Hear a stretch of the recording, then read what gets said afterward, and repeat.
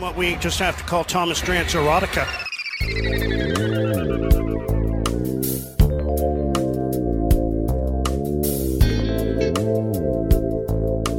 Thomas Drancer erotica. Corsi. Thomas Drancer erotica. Expected goals. Thomas Drancer erotica. Darth model. Thomas Drancer erotica. Regression. Thomas Drancer erotica. PDO. Thomas Drancer erotica. 8:01 on a Thursday. Happy Thursday, everybody. It's Halford, it's Bruff, it's Sportsnet 650. Halford and Bruff of the Morning is brought to you by the Dilawri family of Acura dealers. Experience the Dilawri difference today by visiting your nearest Dilawri Acura dealer. Today, we are in Hour 3 of the program. Thomas Drance is going to join us in just a moment here. Hour 3 of this program is brought to you by Campbell & Pound Real Estate Appraisers. Trust the expertise of Campbell & Pound. Visit them on the internet at campbell-pound.com today. We are coming to you live from the Kintec studio. Kintec, Canada's favorite orthotics provider, powered by thousands of 5-star Google reviews. Sore feet, what are you waiting for? Kintec. Now, earlier I said that I don't like a lot of people because people are inherently stupid. That was unfair. Some of you are quite bright. You're quite witty, including Dan from Comox.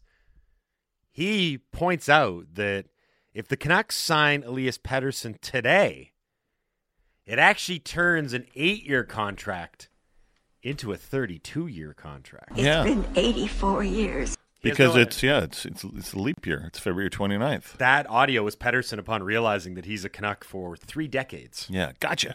Dang it. I should have waited. You know what? The tail end of that contract I'm worried about. Right. Please let me retire. When he's 56 years old. Dear God, I'm old. He plays 4 seconds a night. Yeah. Does one face-off, and then he gets to the bench. Very slowly, too. Okay, to the phone lines we go. The Dispatch Plumbing, Heating, and Air Conditioning Hotline. The first call, the only call. This call goes to Thomas Drance from the Athletic Vancouver and Canucks Talk right here on Sportsnet 650. Morning, Drancer. What's up? Gentlemen, starting my hit with an old Gilbert and Sullivan sort of reference. I love that. Leap year stuff. It's a good gag. Big news. Big news out of Frank Saravalli. Heck of a scoop. He's way ahead of everyone on this, and I think for good reason. A bit of a surprising twist with the reports that Pettersson may, in fact, end our long sort of wait here, and it's a game changer for the Canucks. Dollywall, I'm sure you saw it, or if you haven't, here's the update. The noise in the market about Elias Pettersson's contract reached a fever pitch in the last week. Dollywall just tweeted out, Canucks management met with Pettersson in the last few days, and they got back to the negotiating table. Certainly not done, but they are talking contract. What do you make of all this, Drancer? It's an interesting time of year. There's no real deadline. Obviously, the trade deadline coming at us quickly here, just about 8 days away. And it's not like a real pressure point necessarily for a player in Pettersson's situation, but it can feel like one given the stakes, given the fact that this team is rolling, and given the way that the noise amplified off of reports that teams were curious enough to be calling the Canucks, reports from Elliot Friedman stemming from this past weekend.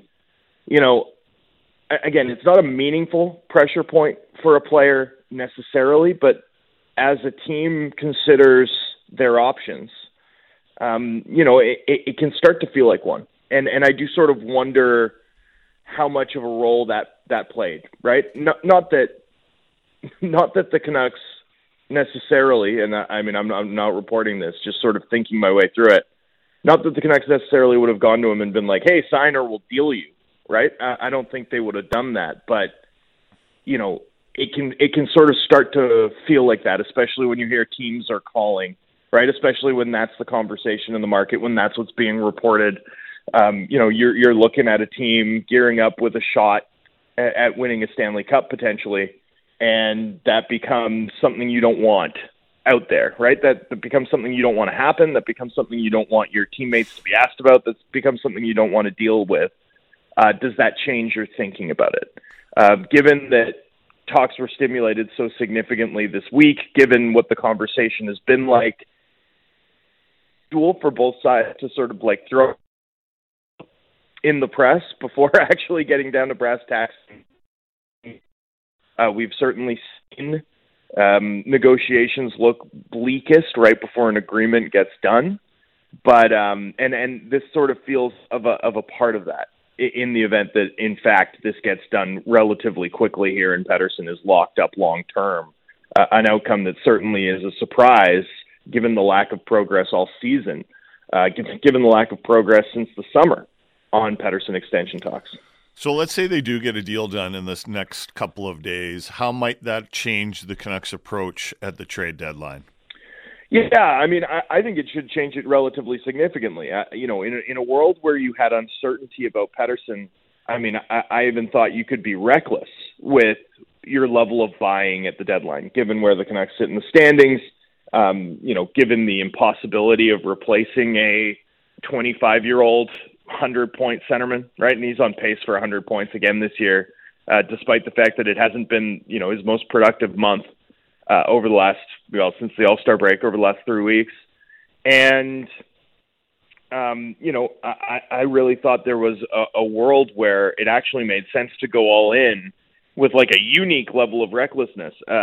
Again, the uncertainty around him, but also the fact that in the event that things went sideways on you, this past summer, or this next summer, you'd be able to pivot and net an unprecedented haul for a player anyway to offset whatever you spent at the deadline. So in some ways, I think if it's a long-term deal, especially a max-term 8-year deal, then I think you're looking at a different set of considerations, right?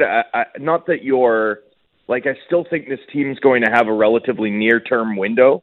I still think the Hughes and Demko contracts, having a Vezina caliber goaltender at $5 million, having a guy who's, a heavy favorite to win the Norris at 7.8, I still think that's an important nexus for this team to bear in mind, right? That next 3 years plus this playoff run. But having Pettersson locked up, I mean, man, now you need to think a little bit longer term, right? Now you've got an elite 25-year-old player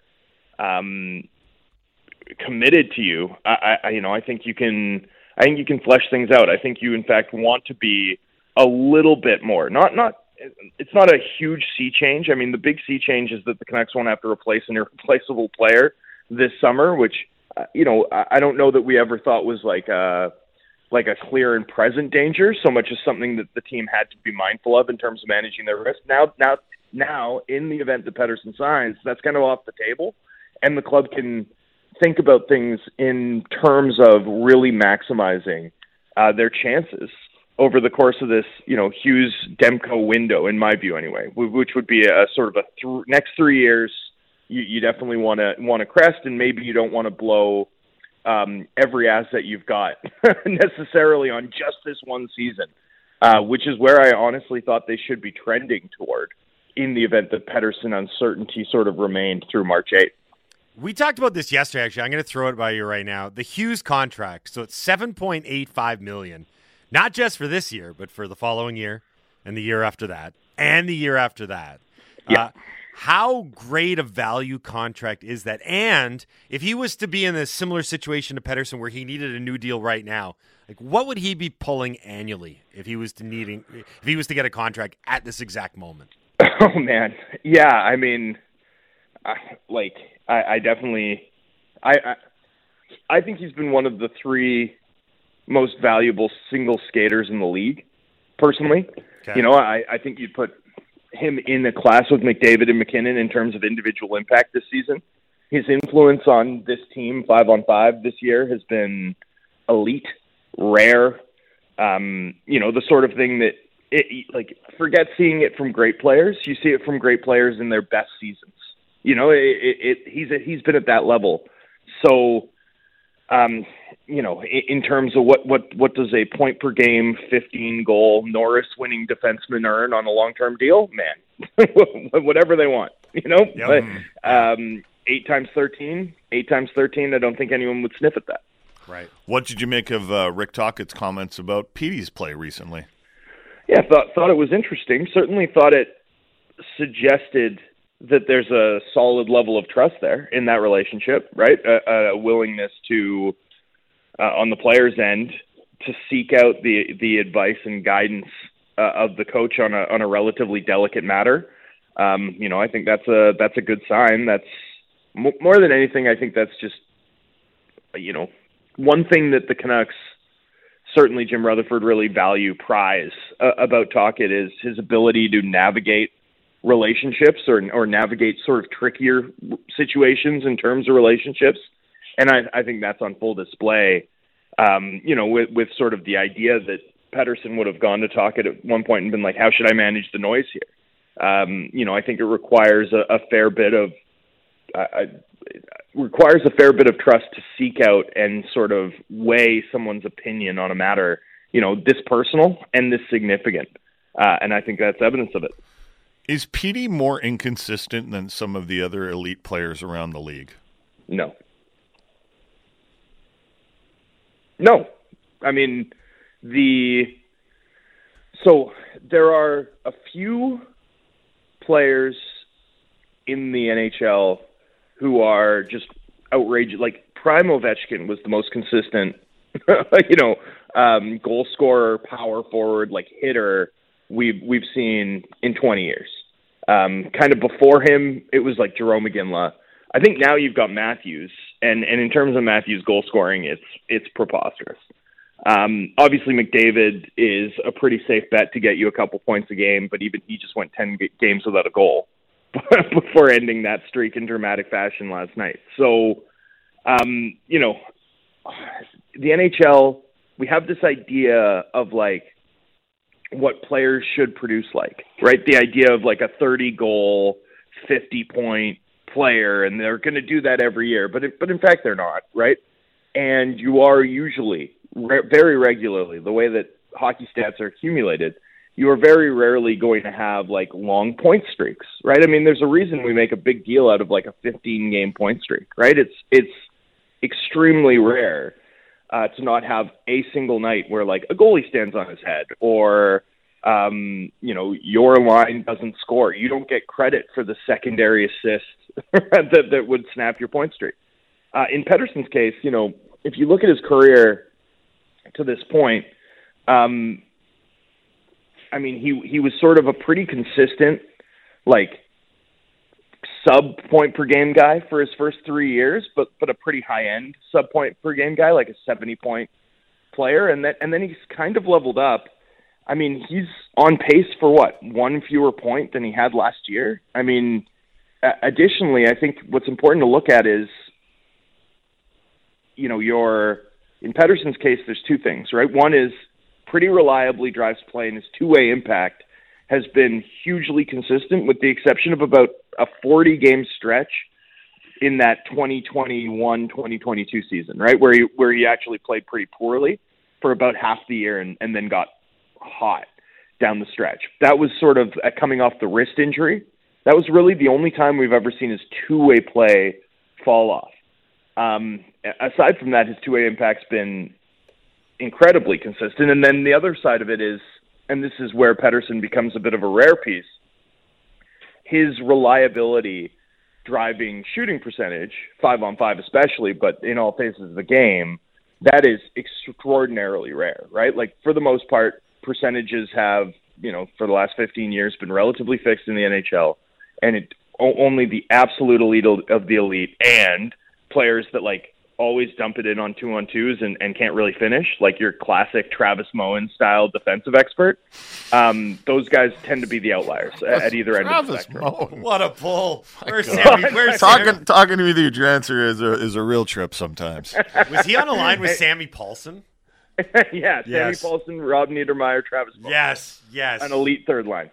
Anyway, so when you look at Pettersson's consistency driving like efficient shooting above and beyond all reasonable expectation, I mean, that is a hugely volatile number, and to be consistently high end in that category makes him like one of 10 guys in this league. To give you an example of just how much this can vacillate, like, we're talking a lot about obviously JT Miller the last month, and for good reason, especially because of the way that he's played defense at center over the last 4 weeks. But like a huge difference in perception for JT Miller is last year, 5-on-5, on-ice shooting percentage was sub-7. This year it's 14.5. Like this club's scoring on twice as many of their shots this year with Miller on the ice than they were last year. Doesn't necessarily reflect his impact. His on-ice shooting percentage tends to jump all over the place like most players, right? Like 9, 7, 14 would be his last 3 years in terms of on-ice shooting percentage 5-on-5. With Pettersson, you're getting like 10, 11 every year. That, to me, is that's his value. Like that's honestly one of those attributes that you can only apply to like 7 or 8 guys in this entire league. Only 7 or 8 hockey playing humans on the planet. And I brought this up yesterday, but in case you don't believe me that players themselves don't tend to impact on-ice shooting percentage, I want to note that the NHL leader by this category last season was Ilya Mikheyev. Mm-hmm. So just keep that in your back pocket for whenever someone's like, no, come on, most players impact shooting percentage. It's like they do, but large sample, only guys like Pettersson, like very, very rare pieces actually drive it. And that to me sort of negates any consistency stuff. Like I get what people are saying or seeing, especially from Pettersson over the last month when they say that. But at the end of the day, Pettersson's still like been good. Like the club's still out shooting, out attempting their opponents 5-on-5 when Pettersson's been on the ice this past month. They've still, they've still outscored the opposition despite the fact that when he's been on the ice since the All-Star break, he's had a 850 on-ice save percentage. Like, this is a really good player, and I really don't understand. I think people struggle to grasp what NHL consistency really looks like because there's nothing in his profile that's been inconsistent or vacillated wildly at all over the course of his NHL career. This was kind of a minor issue compared to everything that happened yesterday and the things that people were talking about. But at practice, I don't know did you make it a practice yesterday? I'm sure you did. I didn't because it was at 12:30. Right. Okay. So according to Brendan Batchelor, our resident pairs and forward lines tweeter-outer, Hughes was with Juleson on the back end, Cole with Myers, and Zadorov was with Hronek. Is that, do you think that was an experiment, or do you think we could see that tonight against the LA Kings? I remember days in this market where that type of news would carry a whole day. Yeah, and it might have on another day, in another environment. So I thought the Penguins, as the game churned against the Canucks in the third period especially, but really, in the third period especially, I thought the Penguins were able to forecheck really aggressively against Vancouver's defense, and I thought especially against the Zadorov-Juleson pair. I thought that became an advantage for the Penguins as the night went along and in crucial moments. I asked talking about it after the game on Tuesday night. I was like, how did you think your team held up against the forecheck? And, I didn't put any editorial on it. I was just curious to test his response, and his response was forthright, not very well. And so, you split up your defense pair, your top defense pair in particular, and all of a sudden you've got a little more balance in terms of a puck-moving group. I think that makes sense because one thing about the Penguins, right, they're not very fast. Like, if their forecheck's giving you a lot of trouble, well, it makes sense to be thinking about how you're going to neuter it against LA, a team with real speed and real aggressiveness on the forecheck. So, the moment I saw those changes, those batch tweets anyway, I thought that's probably a response to how the club held up against the pressure applied by the Penguins. I didn't think they held up nearly well enough. And in fact, I sort of left that game thinking, man, I really struggle to imagine that this team couldn't use an additional puck-moving defenseman more than just about anything else. That's what I was going to ask you next.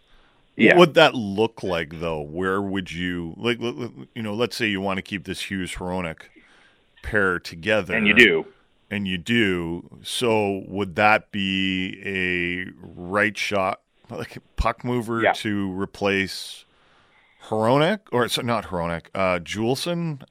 Yeah. I mean, It's tough, right? it's so hard to be like, man, like I don't know if you want Juleson in there in the playoffs because like that guy just sacrifices and blocks shots and makes hits, but he also makes some pretty big mistakes out there. He's a killer penalty. He's killing it on the penalty kill as well. That right? too. I mean, that too, right? Like he's awesome. I really like his game. I like watching him play, but I have to acknowledge, like, in the Winnipeg game, he made a couple of key mistakes, and he put that on himself. And he does seem to have been out there for quite a few goals against lately. Granted, he is often killing penalties and in a defensive role. But so would that be what you were looking for, like just an optional puck mover for the back end? Yeah. I mean, first of all, this team's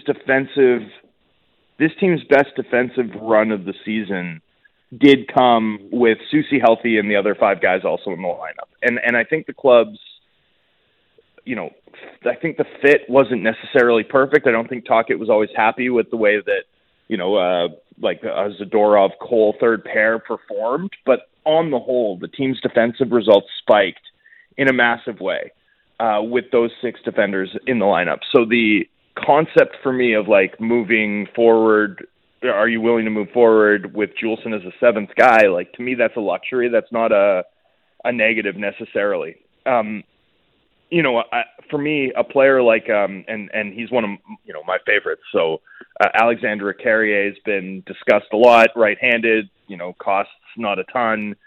Team has the flexibility to fit a guy like that into the lineup without necessarily sending money out. I don't think if you move Juleson to your 7th defender, like, first of all, that means he's probably going to play if you get to where you want to go, right? Because you're going to have injuries. You're going to need him. It's very rare you win the Stanley Cup 2012 LA Kings style with just 6 defensemen playing in the playoffs, right? Or when the Blackhawks won it with 3. Right. So very rare that happens. You're going to need your 7th defenseman. You're going to need your 8th defenseman most likely if you're playing into mid-May, late May, early June, the way that this team certainly hopes they will. I sort of wouldn't look at it as like an upgrade, or I wouldn't look at it as needing to upgrade on Juleson so much as I'd look at it as, in a world where your team is best off playing your 2 best puck movers together, and they clearly are, right? The Hughes-Hronek pair. Clearly, yeah. The Hughes-Hronek pair changes everything for this team when they're on the ice. You can basically divide this team's results into with Hughes-Hronek, without Hughes-Hronek, and the gap is huge. Like, it's massive. And so you don't want to separate that. But if you're going to play, whether it's Myers, Cole, Juleson, Zadorov, or Myers, Cole, Soucy, Zadorov on pairs 2 and 3, are there matchups where you might want just a little bit more skating speed from the back end, just to insulate you, right? Like, are there games where that's valuable? Are there moments where that's valuable? For me, the answer is yes. Like, I do think that, they say in the NFL, right? Like, when you get to the conference final, you're seeing a pass rush of a quality unlike you've seen previously. When you get to the Super Bowl, same thing. Mm-hmm. You can be a team that's good at protecting the quarterback, but once you get to that point in the season, everyone can rush the quarterback, and it kind of changes.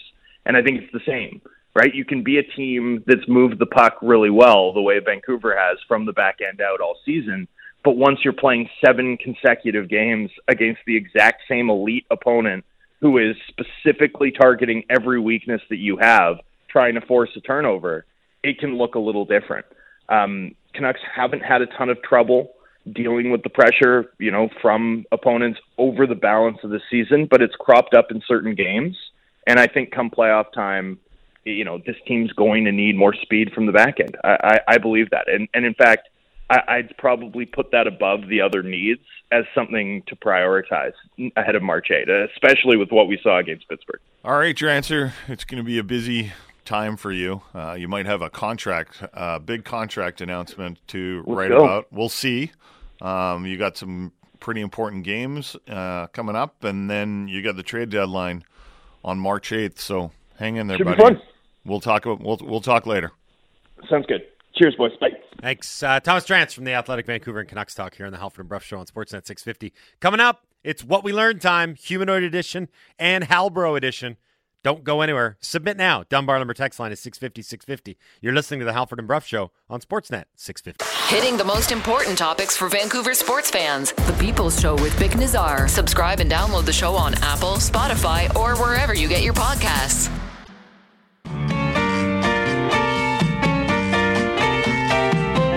Now for my favorite part of the show. What's that say? Talk to the audience. Oh, God, this is always dead. It's what we learn time. It's what we learn time. It's what we learn time. On the show. 8:32 on a Thursday. Happy Thursday, everybody. Halford Bruff, Sportsnet 650. Halford and Bruff in the morning is brought to you by the Dilawri family of Acura dealers. Experience the Dilawri difference today by visiting your nearest Dilawri Acura dealer today. We are in hour 3 of the program. It is What We Learned time. Hour 3 of this program is brought to you by Campbell & Pound Real Estate Appraisers. Trust the expertise of Campbell & Pound. Visit them on the internet at campbell-pound.com today. I think we got a bunch of What We Learned we need to do. I'm going to start because I have 2. So I'm going to bookend this. I'm going to start, I'm going to finish before we go to the humanoids. I've got one. I know. I'm going to start. You're going to bookend it. Yeah. You're going to make a Jason sandwich. Gross. Well, I got one in the middle, too. Jason and Laddie sandwich. So fat. Just keep adding layers. Okay.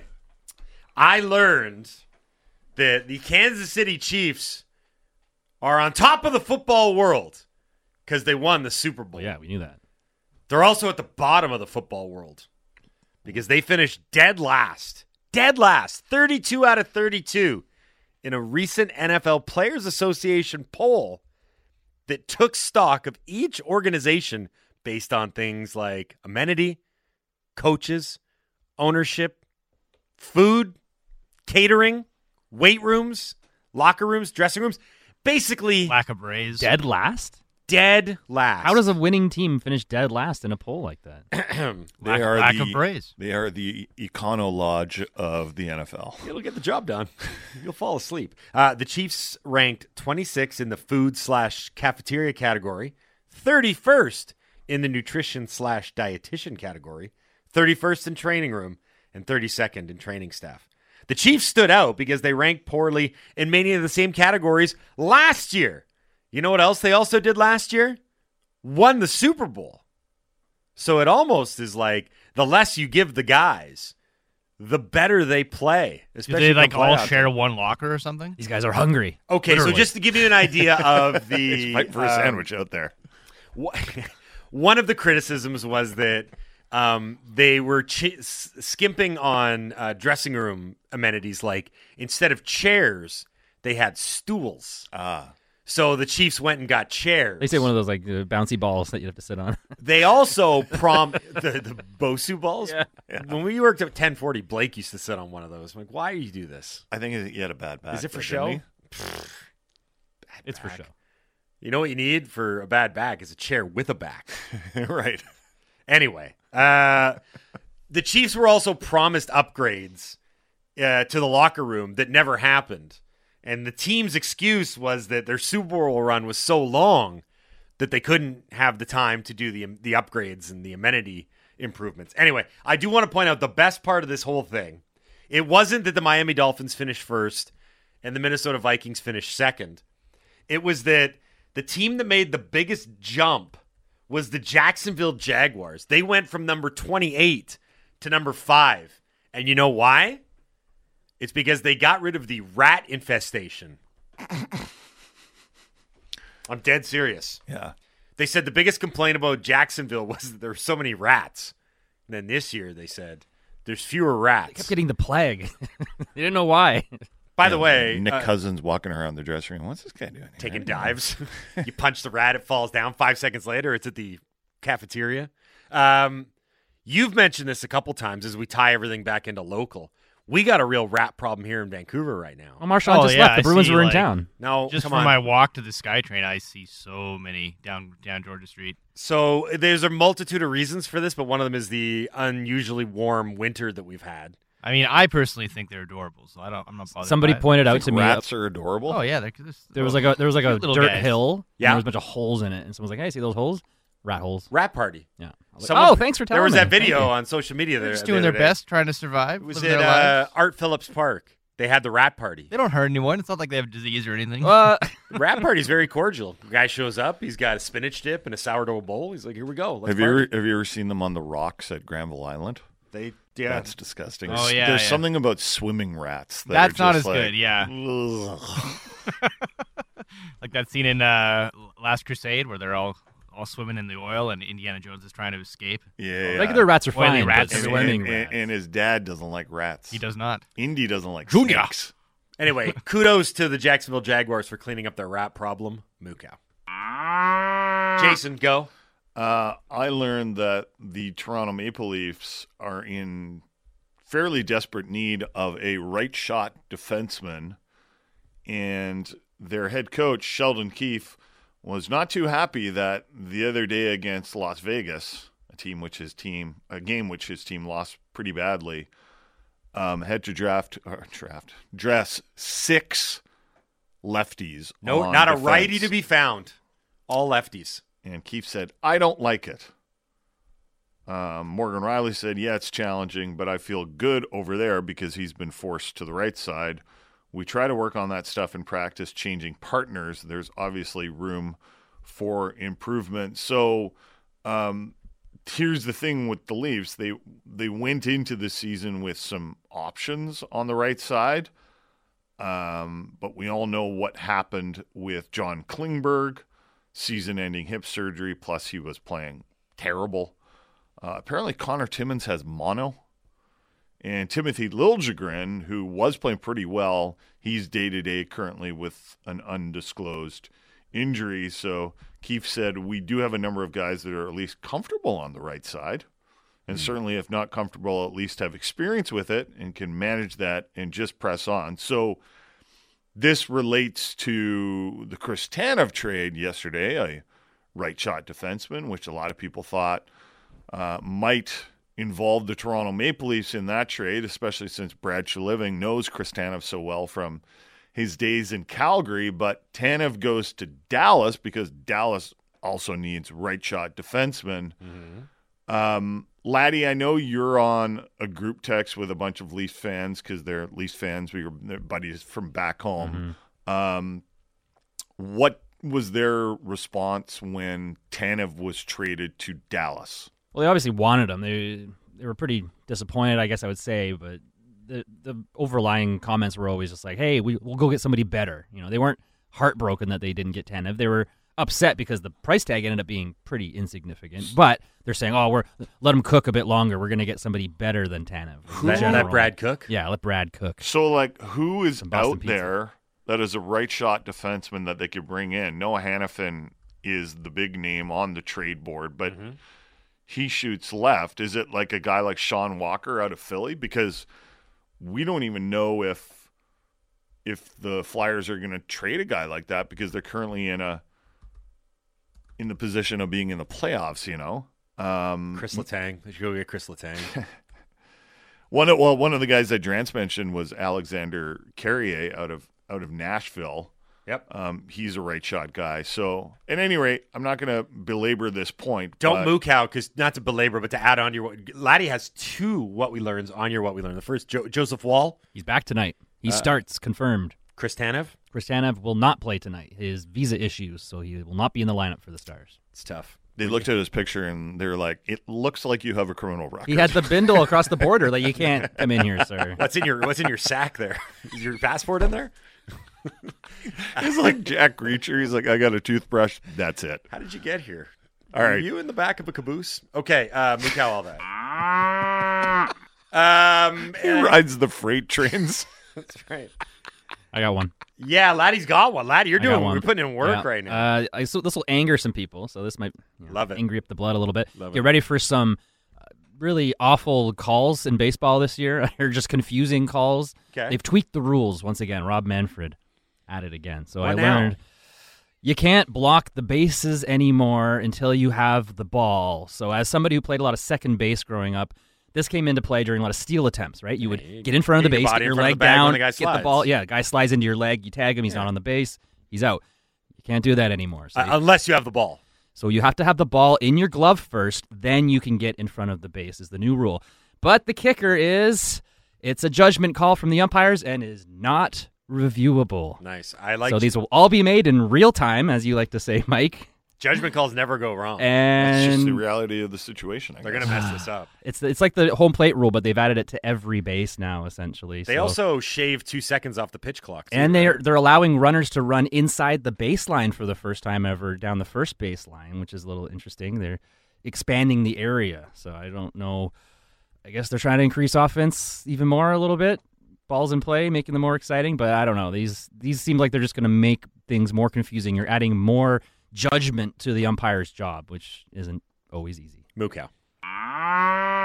Fire up that dot matrix.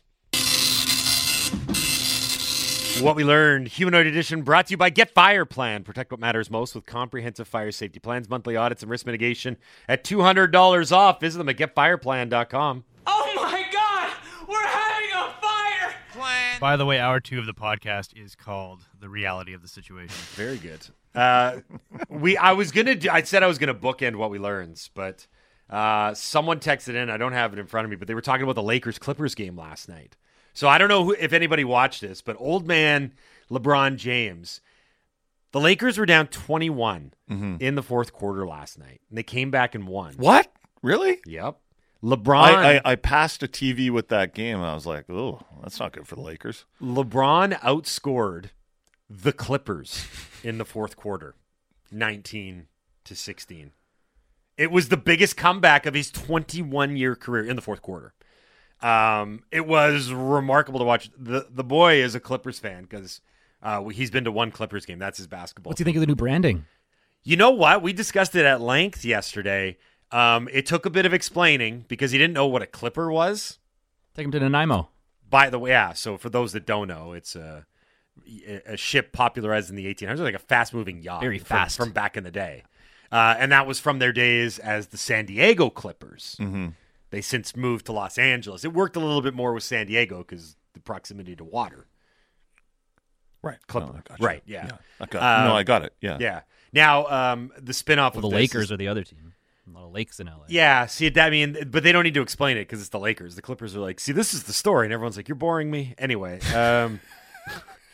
their pro shop, the Clippers pro shop, is the most convoluted, conflicted pro shop of all time because you can buy all the throwback gear, but the Clippers have moved like 27 times, right? Right. So they've got throwback gear from everywhere, and to try and go through the lineage to get to the modern day, which, because of course now they've rebranded, they're moving, they're not going to play in crypto anymore.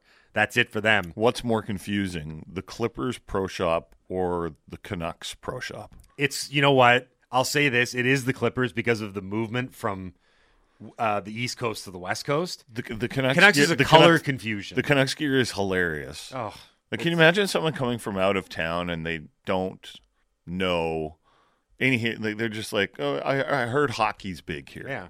What are your colors? Yeah. Well, All of them. all of them. We did anything except purple, although there was probably a purple phase at one point. I'm not too sure. Colin and Tawasin, what we learned, PD is finally willing to talk contract just so people will stop talking about him. This ends any conversation ever again about Elias Pettersson if he signs. I'm sure. talk about? No. I'm kind of joking. Oh, yeah, right. Jokes. Yeah. Do you think? Yeah. Well, okay. Now you got to earn it, buddy. I do like to think that there is a universe, a reality out there where Pettersson was like, you know what, fine, I'll just sign. Let's just get this over with. The biggest decision of my life is, kind of being dictated by the talking jackals. Wasn't it like anti-bullying day too? Like, I have been bullied into signing. Yeah, somebody did point that out. Yeah, fine. I'll sign this $100 million contract, you bullies. Yeah, I'll stay here for 8 years, whatever. There's In people honor of anti-bullying day, we have bullied Elias Pettersson into Yeah. signing this contract. There's other people out there that are like, you should have seen the stuff that I was bullied Can you into. bully someone into a relationship with you? Is that how? I would love to get bullied. Isn't it the other way into making around? $100 million. That'd be awesome. Can you bully someone away? Feel free to bully me anytime you want if it involves me getting $100 million. Exactly. Justin and East Van. Halford, I wanted to discuss this with you. What we learned. What's up? Well, I'm going to tell you. I'm excited. I'm going to tell you. I'm getting interested. What we learned. A former Vancouver Grizzlies scorekeeper admitted that he was pumping up NBA stats, and it was reinforced internally with the Grizzlies management. For example, Sharif Abdur-Rahim's stats were better at home than on the road. Mm-hmm. This is a guy. Let me get the story up here. Okay. His name is Alex Rucker. He worked in Vancouver as a statistician for the Grizzlies because it's like the NHL. Every home arena has its own statistician. The league doesn't fly one around as a universal, like, league-based guy. Alex Rucker was very young when he was here. He was in his early 20s. He's spoken about this before, but did it under sort of a cloak of anonymity, I believe, because he was either in the Army, Navy, or Air Force at the time, so he didn't want his identity out there. But now he's sort of speaking about it more candidly. He recently talked about it on the Pablo Torre Finds Out podcast. And he found out. He essentially said that juking of stats for quote-unquote star players during his time was a common practice and was quote-unquote reinforced internally with the Grizzlies organization. Why would the Grizzlies want their star players' stats inflated? His thought was that it was a star-based and star-driven league, and that to support or reinforce star players with statistical merit. They probably didn't do that in like a contract year, though. So I worked this is an offshoot of this. I worked for the Vancouver Canadians as an intern one summer in the press box. I was the media relations guy. I ran the press box, basically. I may be overstepping what exactly I did there. I mostly just sat around and ate popcorn, and hot dogs. And you would think that you handed out the popcorn and hot dogs. No, I ate it. To other media. I didn't do that. You would think that this kind of stuff doesn't happen, but the manager at the time is Orv Franchuk. I distinctly remember him coming up to the booth and would often get into arguments with the scorekeeper. Right. Because the scorekeeper was of the mind that this is single A baseball. The fielding isn't going to be exemplary. So, or another statistician that worked there was like, well, no, like, these are plays that I think should be made. There were very heated arguments about what would be constituted as a hit or an error because it would affect a guy's batting average. And a guy's like, look, if a guy's batting .230 at single A Vancouver, give him a hit. Give him a hit. Juke those stats. So this does happen. Right. And this is at a very micro level, single A, low A. So you saw the scorekeepers actually change numbers? No, I saw the scorekeepers go to the mattresses to keep the integrity of their stats. What Alex Rucker was talking about here was he was kind of nudged to go in the other direction. Like, that ball that fell on the ground and then Sharif Abdur-Rahim picked it up? That was actually a rebound. That was a 3-pointer. No, it wasn't that bad. But if you I guess now some people have gone back and look at the splits with Sharif's home and away. Right. Sharif sure had some double doubles at home. Unsigned what we learned. Johnny Hockey hates hockey. 8 goals on the season. Remarkable. What's happened there? Sorry, I missed that. Laddie was blathering in my ear about stats. Johnny Hockey hates hockey. 8 goals on the season. Remarkable. What's happened there? Johnny Hockey got trucked last night by Vincent Trocheck. Did you see that? I did not. It was actually, originally he was given a 5 for the hit, and then they reviewed it, and they didn't even downgrade it to a minor penalty. They just wiped it out entirely. They're like, it was fine. Matt Rempe is skated over. Everyone thought there would be some fisticuffs. And then Gaudreau went to the room for a while, came back in the third period, and then just kind of coasted. I mean, I guess in hindsight, back to my game. Yeah, he's like, I'm fine. Can I just go in here for a lap? They're like, yeah. I guess in hindsight, maybe we should have seen this coming, because the decision to go to Columbus was one that, once he explained it, was purely out of like, this is going to make my life easier. I'm going to be close to my family, but not too close. I'm going to go to a place where there's a hockey team, but it doesn't really matter. They're not really going to make the playoffs. There's not going to be a lot of scrutiny. It's not a Canadian market. He wanted to go somewhere where it was comfort first and then hockey second or third, maybe. And he's sure playing like it. This one I wanted to read. What we learned unsigned. McDavid just turned Zach Hyman into a 40-goal scorer. Probably a 50-goal scorer by the end of the year. So, yeah, yesterday, McDavid snapped a 10-game goalless drought by scoring in overtime to beat the Blues 3-2. And he had a joke. Someone was asking him about it. It was the longest goal-scoring drought of his career. And he's like, I'm just trying to rack up as many assists as possible, which he had done. He had like 22 assists. Well, he had that 6-assist game. Yeah, like not talking about him not finding the back of the net was comical, because he's like, well, I'm just setting up other guys to score with great frequency. But Hyman, when he signed that contract, I remember a lot of people thinking like, it probably is not going to be that great on the back end, but the front end of that contract, it has been fantastic. He has been a perfect fit in Edmonton. He could be a 50-goal guy this year.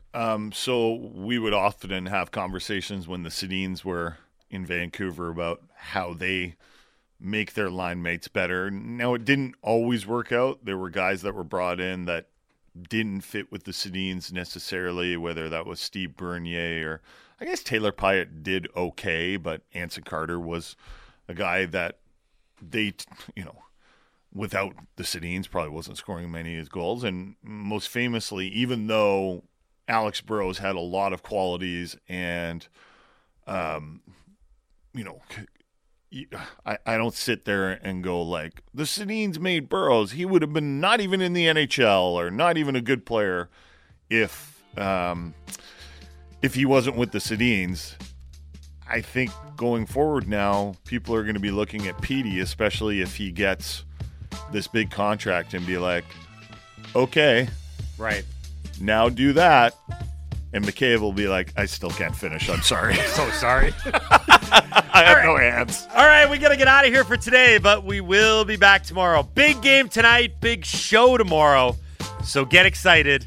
Listen to the station all day and all night, and then tomorrow morning as well. Signing off for now. We got to go. I have been Mike Halford. He's been Jason Bruff. He's been A-Dog, and he's been Laddie. This has been the Halford and Bruff Show on Sportsnet 650.